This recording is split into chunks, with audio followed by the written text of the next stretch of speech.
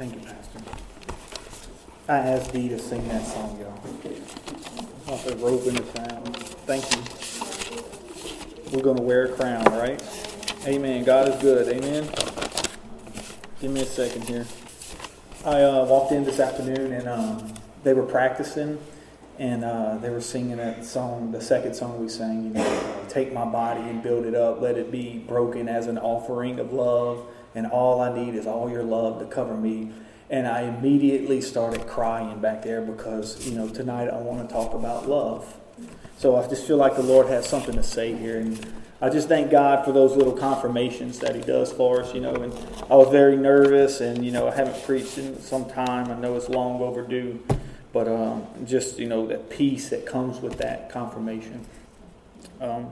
I love y'all so very much. I'm very thankful for this body of believers, especially in the world we live in today. I mean, it's a really rare thing. John chapter 21, verse 15. So when they had dined, Jesus saith to Simon Peter, Simon, son of Jonas, lovest thou me more than these? He saith unto him, Yes, Lord, you know that I love you. He saith unto him, Feed my lambs. There's so much hatred in the world today, so much animosity and tension.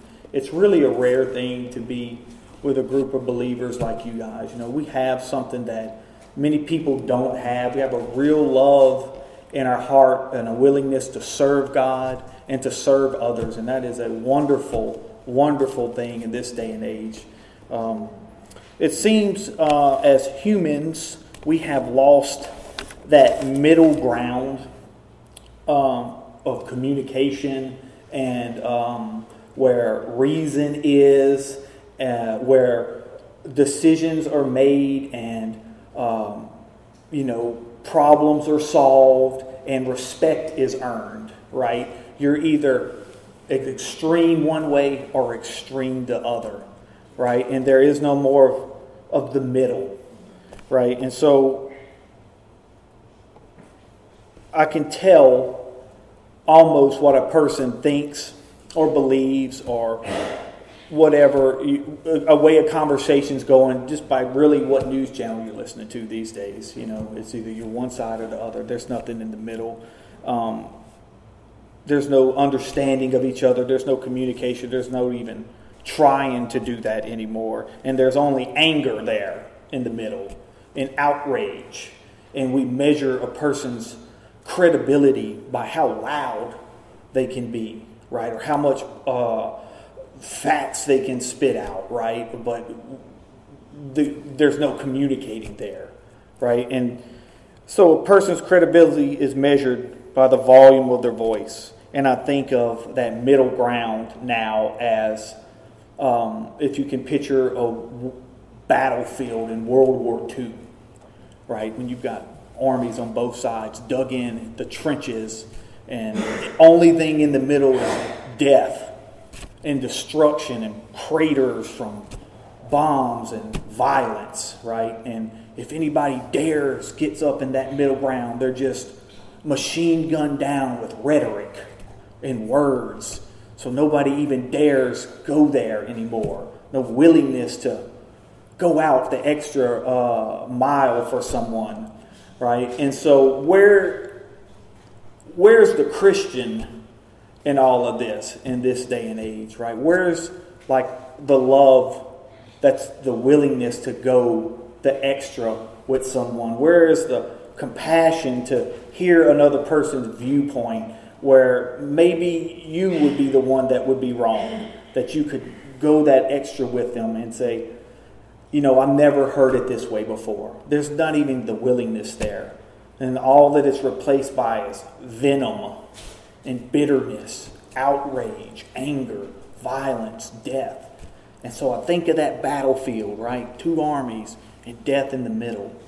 Don't dare stand up. You'll get shot down, right? Where's the Christian? And so in the Bible, there are many words for love. Not the degrees of love, but if you look at just the literature and the phrases of love, there's everything from the phileo, which is the brotherly love, and the agape, which you've all heard, and in John chapter 21, that's a deliberate exchange of these versions of these words between Peter and Jesus. Jesus is saying, Peter, do you agape love me? Peter is responding by, I phileo love you, which is a brotherly love. It's a humbler form of the word, right? But the agape it's superior love in all aspects. And this is what the Lord's asking him. The phileo is to have an affection for someone. It's a matter of the head. The agape is more encompassing. And this is straight out of Strong's Concordance. It embraces judgment and the deliberate agreement of your will, adopted as a principle in your life with duty and ownership. In other words, it's a part of your whole life to love and live this way, right? It's a matter of your heart. It's high love. It's devoted love. It's superior in all aspects, right? And I think of when Paul said, the love of God constraineth me, right? He said, I am bound by this love to act a certain way and to behave a certain way. I have no choice in the matter. The love of God constrains me and it moves me and pushes me to be this way, right? And so in our society, it's very evident that we have diluted what love is, right? Or just, you can see it in marriage now. There's divorce is rampant, right? We've reduced marriage to a civil liberties, basically. I want the same rights these people have, so I want to get married. Or mere paperwork, right? It's just, there's no real devotion to each other in love before God Almighty. It's just paperwork now, so that I can have the same benefits as these people. Rachel and I was talking the other day about a very old friend of ours. She said, well, if I don't love him, I'll just get divorced. See, and that's the attitude of love now, right? There's not that love to go the distance, right? And I believe there is a place and a time, like I've preached before, where you have to walk away from that. But that is done even in love, right? So if you quantify love, if you try to measure it, put it on a measuring stick, you have to have the agape, which is superior to everything, the phileo, work your way down, desire, passion, right? Fondness, friendship, all the way to the other spectrum, hatred, malice, anger. That's all encompassed in love, the idea of love. You can't have one without the other. Just like you can't have life without death, right? So we all understand that. So I was in a prayer meeting with Eric, and I had been praying for something to bless you guys with, to bless the Lord, to serve Him, something to preach. We was in a prayer meeting, and then the answer to my prayer came from something he was praying out loud. Now that's amazing. I think it's got nothing to do with what we're talking about, but iron sharpens iron, right? I could have very well went to my shed and worked out that day, but the Lord put on my heart, I want you at this prayer meeting. And in my going to the prayer meeting, the obedience in that, a prayer of mine was answered, right? Don't forsake the assembling of yourselves together as the day approaches of your more, right? Provoking each other to love and good works, right? All right, each joint supplies the next. So with his permission, I wanted to share with you what he prayed. I asked him beforehand. I didn't want to take a chance. If he said no, my whole message hinges on this. So I asked him the other day, and this was his prayer. He said, Lord, help me to love others even when it hurts. Amen? It was awesome. He said, help me to love others even when it hurts. And the Lord immediately began flooding my heart and mind. He said, but this is what I want you to say. And he just started putting these thoughts into my head. And I didn't even hear what they prayed the rest of the time, I'm going to be honest with you, because I was just thanking the Lord for it. And so that's just amazing how the Lord works. Some people might think that that's foolish, but I say that's how the Lord operates, and those little bitty obediences like that. And it was nice to see, actually, the prayer meeting, because it was in a response, which I thought was proper, to a protest no one in here would probably agree with. And at first there was that anger. I'm going to do this. But what the Lord did was, you know what? That's not going to accomplish anything. We need to get on our knees and pray. Right? That's where the battle's won, right? That's that going the distance, that love, that praying, taking your time out of the day to do something which you may or may not ever get the credit for, right? Because love hurts sometimes. If there is anyone in the world who knows how to love someone when it hurts, it's Rachel Goodo back there, right? Ms. D is laughing. The other day, I was coming home for lunch. I said, my hands are burning. She said, oh, Lord. She said, what are you doing? I said, I'm coming home to eat lunch. She said, well, why? I said, why are your hands burning? I said, I don't know. I guess I've got some sort of chemical on them. She said, Buck, the Lord's trying really hard to keep you alive. Would you please help him a little bit? And I said, I'm going to wash my hands before I eat the sandwich. I'm not stupid. Right? She knows how to love someone when it hurts. There was a time I was convinced there was a leak underneath my pool. And so I dug a 3-foot hole in the ground. And then I dug a hole under the pool like a tunnel. And so I could visually inspect the pipes. And then Rachel comes outside at 7 o'clock in the morning. There's a pile of mud behind me. And I poke my head out of the hole. She shakes her head, turns around, and goes inside. Right? Loving someone when it hurts. And if you don't think that's enough, she can tell you a lot more stories. Like the time I blew my face up, caught my hands on fire, and cut all my fingers at the same time. But she'll tell you that's all true. Amen? She knows how to love when it hurts.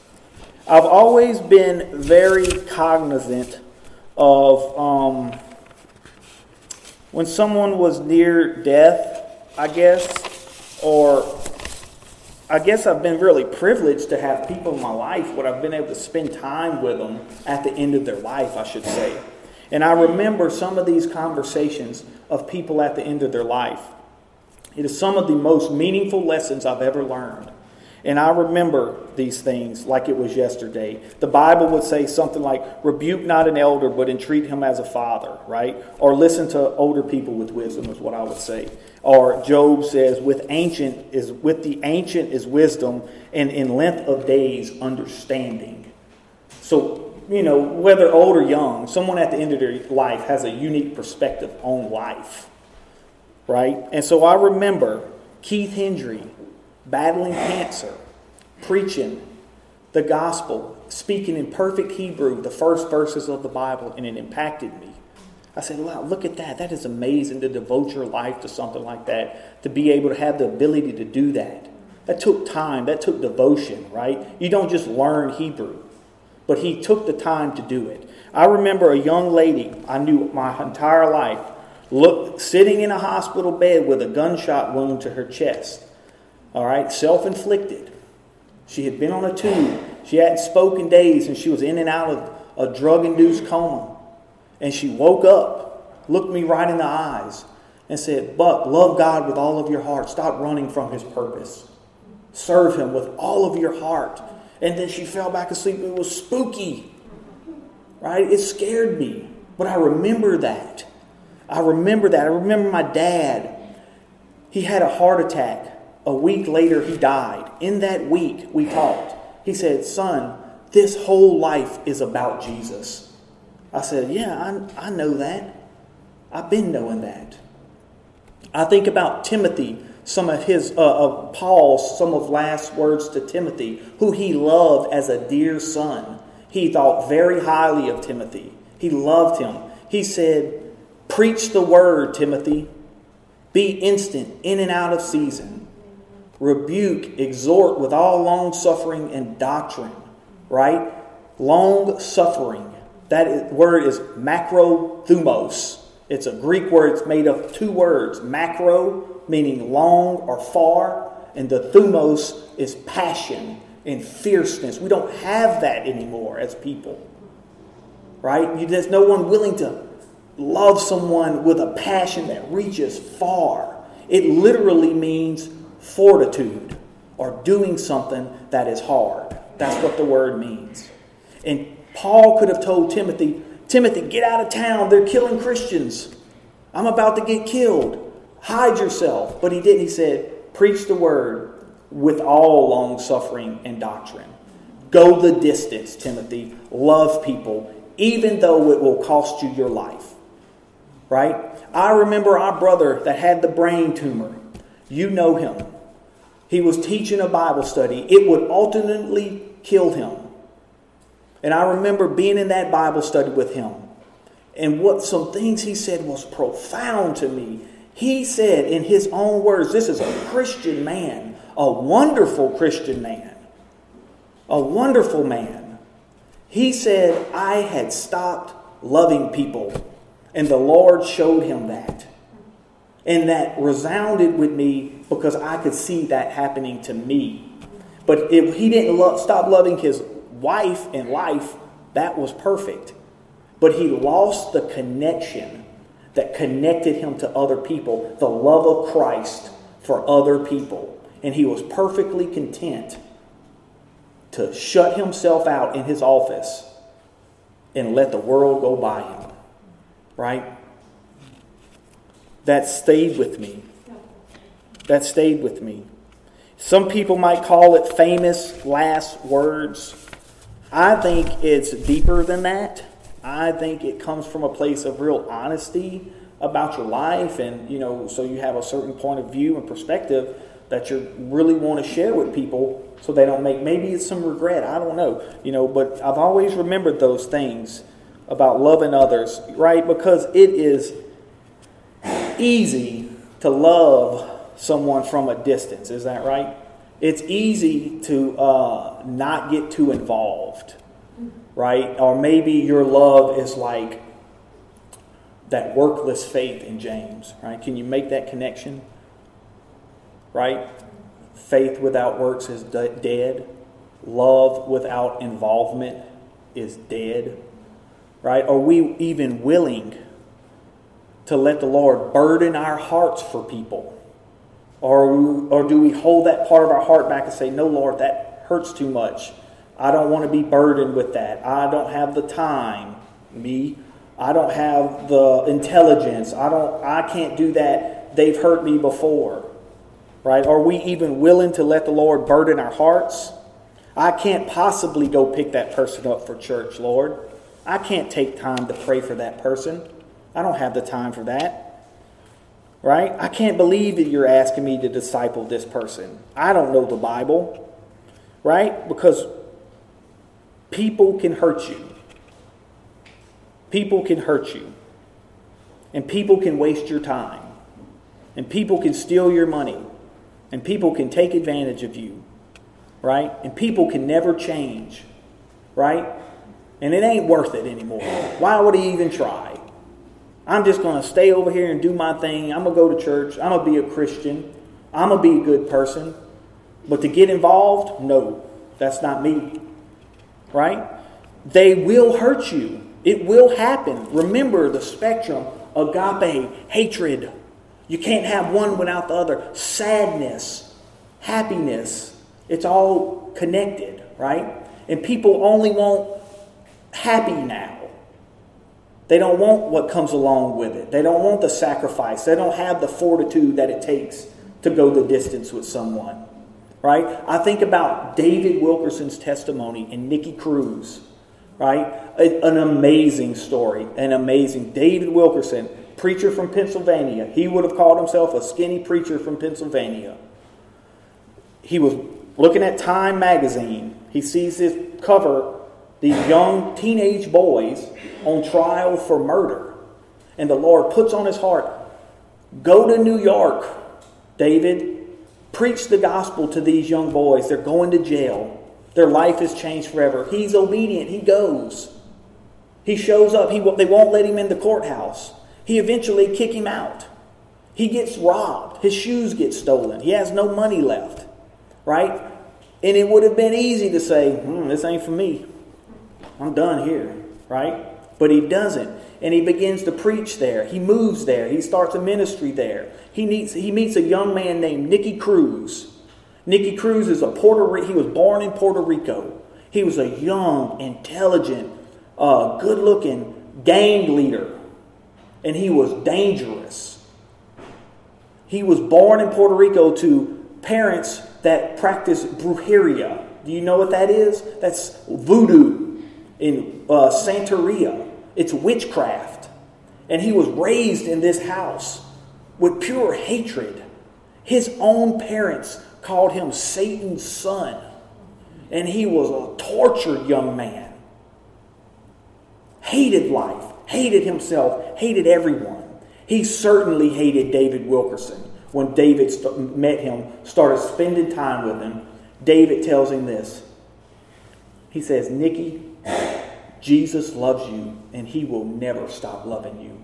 Nicky slaps him in the face and says, I hate you, preacher, and I'll kill you. I'll cut you into 1,000,000 pieces. And David Wilkerson says, every one of those pieces will love you.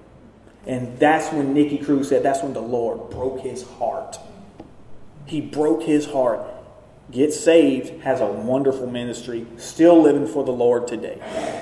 Amen. What if David would have said, oh, no, sir. No, Lord. I have a church back in Pennsylvania. I'm happy there. I don't need to get involved into these people. Someone else can come do this. Right? What if he would not have been burdened by it? What if he would not have got involved? Right? What if he wouldn't let the Lord bring him to a place of faith where he had to see and understand for himself, and he wasn't obedient to it? Think of the lives that would have been lost, right? So this verse, John 21:15, between Peter and Jesus, Jesus actually is teaching Peter this starting in chapter 13. Okay? You can go there if you want. John chapter 13. Verses 34 through 38. He's trying to teach Peter a lesson. John 13, verse 34 says this, a new commandment I give you, that you love one another, as I have loved you, that you also love one another. By this shall all men know that you are my disciples, if you have love one to another. Simon Peter said unto him, Lord, whither goest thou? Jesus answered him, whither I go, you cannot follow me, but you will follow me afterwards. Peter said unto him, Lord, why cannot I follow you now? I will lay down my life for your sake. Jesus answered him, will you lay down your life for my sake? Verily, verily, I say unto you, the cock shall not crow till you have denied me 3 times. Right? So, every instance of the word love in this is agape. I think that's worth noting. Right? Agape. A new commandment I leave with you. Love each other. Love me. Right? And so, at the very surface level, Peter is a man walking with Christ who thinks he's somewhere he's not in regards to love. This love Peter's showing is puffed up, proud, arrogant, vain, right? It means nothing. And the Lord, He asks him a question. Not because the Lord doesn't know the answer, but He'll often do that. He'll ask a question to bring attention to something so that you have clear understanding. You do. So that you have clear understanding of your situation. And He'll ask you a question to bring attention to it. Right? And then He tells him the truth. No, you don't. You're not going to die for me, Peter. You're going to deny me. Right? And so now Peter is faced with a decision. Do I believe him or do I not believe him? Right? A place of faith, a place of belief, right? This is puffed up love, right? Are we humble enough to ask God, Lord, am I in a place, do I think I'm somewhere I'm not in regards to your word and love? Are we humble enough to ask? And will you let him answer it? Right? Will you let him do that? John chapter 18, verse 10 and 11.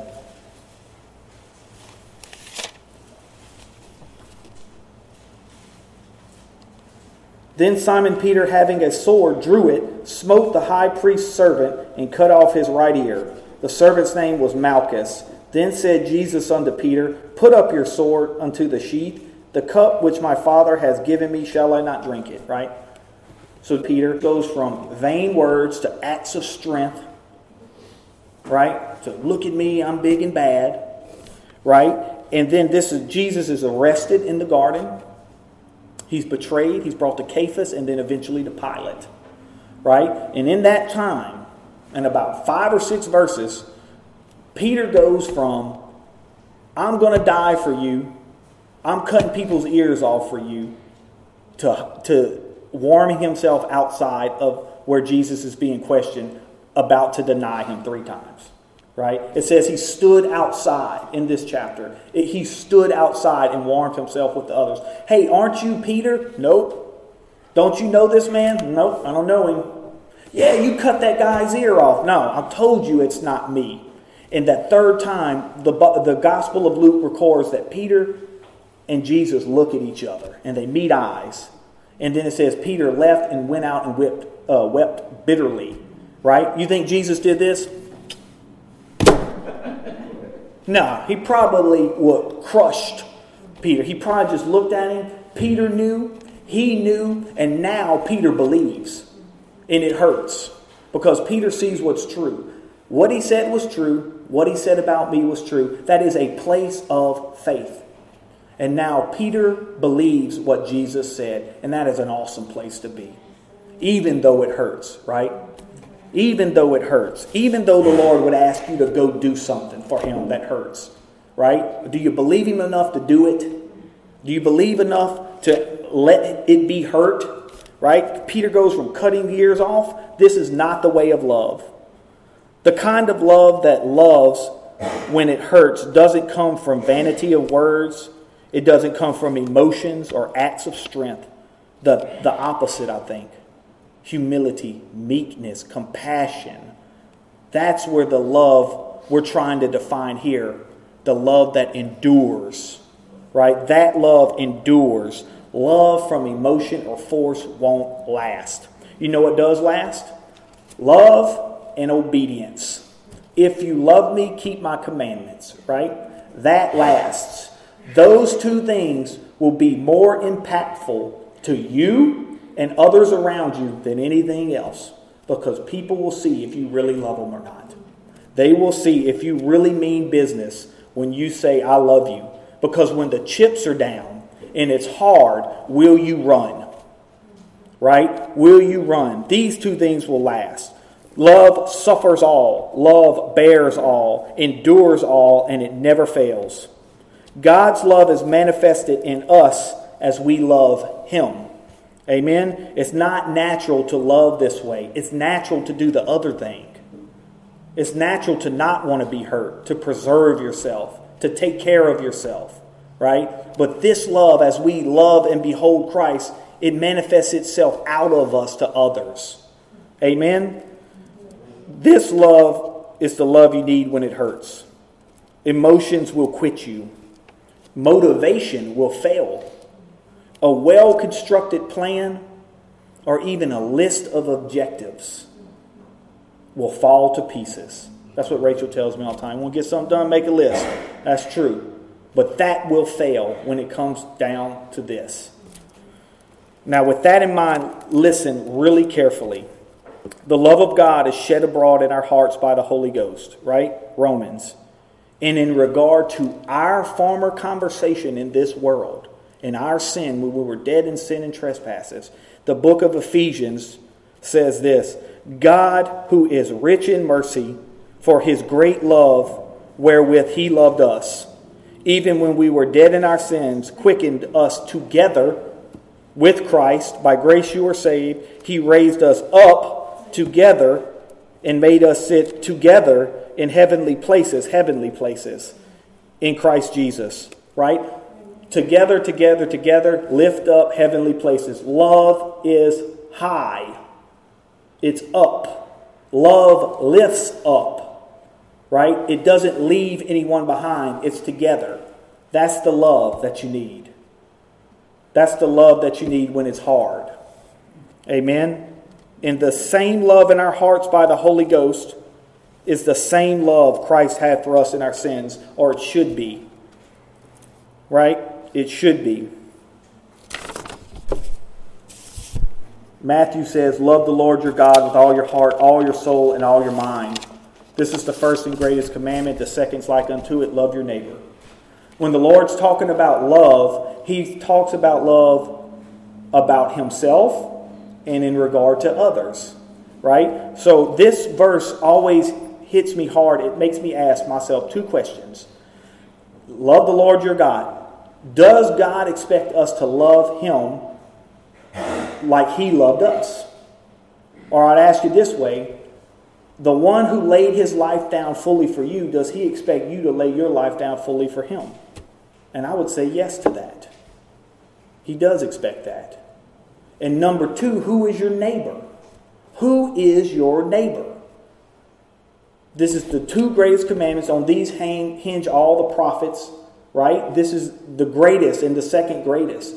Who is your neighbor is what I want to know. And this is how I'll answer that. I knew an evangelist. Okay? He could tell to a science where a person was in their walk with Jesus by where they were sitting in the church, or he thought he could. He made this comment to me one time. Front row, middle row, back row, balcony, out the door. That's what he said. This is a man who traveled the world looking for souls to win to Christ, but wouldn't go in the balcony to stop a person from leaving. He knew that that's where they were headed. I'm not convinced of that. Right? You hear I want to preach on the gates of hell. You don't have to. All you got to do is go on the balcony. There's people there that need you. There's people in the back row that need you. Right? If that's true about where a person sits. I hope not, because I always sit in the back. I'm always in the back. Alberto's in the very back. I know he's living for the Lord. Amen. That's who your neighbor is. A man, a very smart man. He was my mentor. He was a mechanic. I said, hey, Henry. His name was Henry. Hey, this is broke. He said, well, you found it, you fix it. It's your responsibility. That's who your neighbor is. You found it, you fix it. With social media and all these things that connect us over space and geographic regions, everyone is your neighbor. If you find it, you fix it. Right? Back to John, chapter 21. So we know that Peter was started teaching this verse, this lesson of love back in chapter 13. I want to finish reading it. John 21, starting in verse 14 through 19. Jesus said, this is the third time that Jesus showed himself to disciples. After that, he was risen from the dead. This is the risen Christ. This is the conqueror of Calvary, the King of Kings, talking to Peter now. He's not the one that was just arrested and betrayed. This is the risen Savior, face to face with Jesus. Amen. He says, here we go. So when they had dined, Jesus said to Peter, Simon, son of Jonah, lovest thou me more than these? They were out fishing all night. Jesus is walking on the thing. He says, hey, have you caught anything? They say no. He asks the question, because he already knows the answer. Remember, he does that to point it out. So he said, throw it to the other side. Okay, we'll do that. Boom, we're all aware we didn't catch nothing over here. Wow, it's a miracle we're over here catching stuff. I understood where I was. This is a miracle. John says it's the Lord. Peter throws himself into the sea. That's what Christ compels men to act that way. Complete abandon. He just hurls himself into the sea. Outswims the boat. Swims 100 yards. I can't swim to the other end of the pool. He swims 100 yards. Jesus is up there making him a fish sandwich. It says a fish and 2 pieces of bread. That's a sandwich. A taco is 1 piece of bread. Right? He's got a fish sandwich. There's actually some debate on where this was in context. Who cares? The Lord is offering you something. He's always offering you substance. He's always offering to try to fill you with something. Right? In this case, it was food. They were hungry. He needed it. The Lord's there. He's compassionate. He's kind. He's offering to you. Now, he's trying to give you something, whether it's life or a ministry or a building or whatever. He's always offering. Here, do you want this? I want you to have it. Because he's compassionate. Who cares at what point it goes into? I'm sure a theologian would say, man, you need to shut up. But I'm just saying. Verse 15, so when they had dined, Jesus said to Simon Peter, Simon, son of Jonah, lovest thou me more than these? He said unto him, yes, Lord, you know that I love you. He said unto him, feed my sheep. Peter, do you agape me? Do you love me like I love you? Lord, I love you like a brother. I know I love you, head knowledge. I love you like a brother, Lord. Verse 16, he said unto him again the second time, Simon, son of Jonah, lovest thou me? Do you agape me again? Again. Do you love me the way I love you and love others, Peter? Do you love this way? He said unto him, yes, Lord, you know that I phileo you, that I love you like a brother, and I'm very fond of you. Right? He said unto him, feed my sheep. He said unto him the third time, Simon, son of Jonah, lovest thou me? Do you phileo love me? He changed it. He changed it. He knew he didn't love him like he loved him. And Peter says, he was grieved. He was grieved of him. He said, the third time lovest thou me? And he said unto him, Lord, you know all things. That is the right answer. That's the right answer. Only you know. Just like Ezekiel, can these bones live? Lord, you know. You know all things, Lord. Lovest thou me? And he said unto him, you know that I love you. You know all things. Jesus said, feed my sheep. Verily, verily, I say unto you, when you were young, you girded yourself and walked where you wanted. But when you will be old, you will stretch forth your hands, and another shall gird you, and shall carry you whither thou would not. This spake he, signifying by what death he should glorify God. That's hard. Right? This Peter couldn't believe that. This is a different Peter. The Peter before that was cutting ears off with vain words wouldn't have believed Jesus now. And then when he had spoken this, he had said unto him, follow me. Peter's response to Jesus isn't wrong.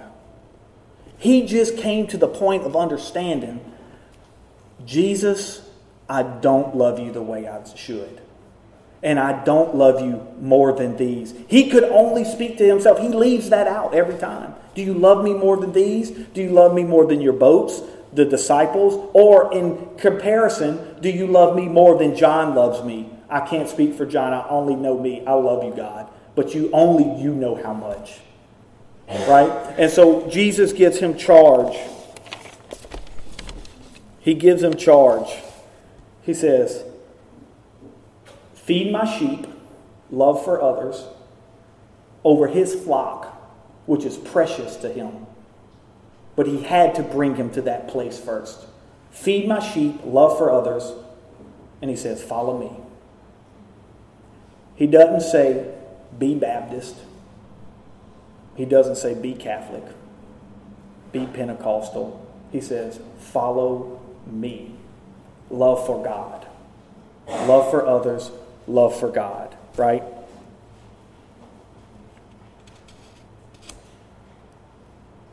And I want to finish. And here's a quote from Matthew Henry. Those that do not truly love Christ will not love the souls of men, or care for them as they should, or love the work. Nothing but the love of Christ will constrain men to go cheerfully through difficulties and discouragement they will certainly face in the work of God. Who cares if we get a new building and it's not filled with love for others and for God? What will we do if the Lord calls on us to say, care for this drug addict? Will you go the distance? Will you pick them up from church? What will you do if the Lord puts a dysfunctional family in here, right? Or an abuse victim? That takes special love. What will you do? If you have to pick an older person up for church, pack them in here and put them in a chair. Will you do that? Christ would do it. He would want us to do it.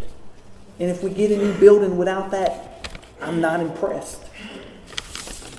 I don't need to go to the ends of the world.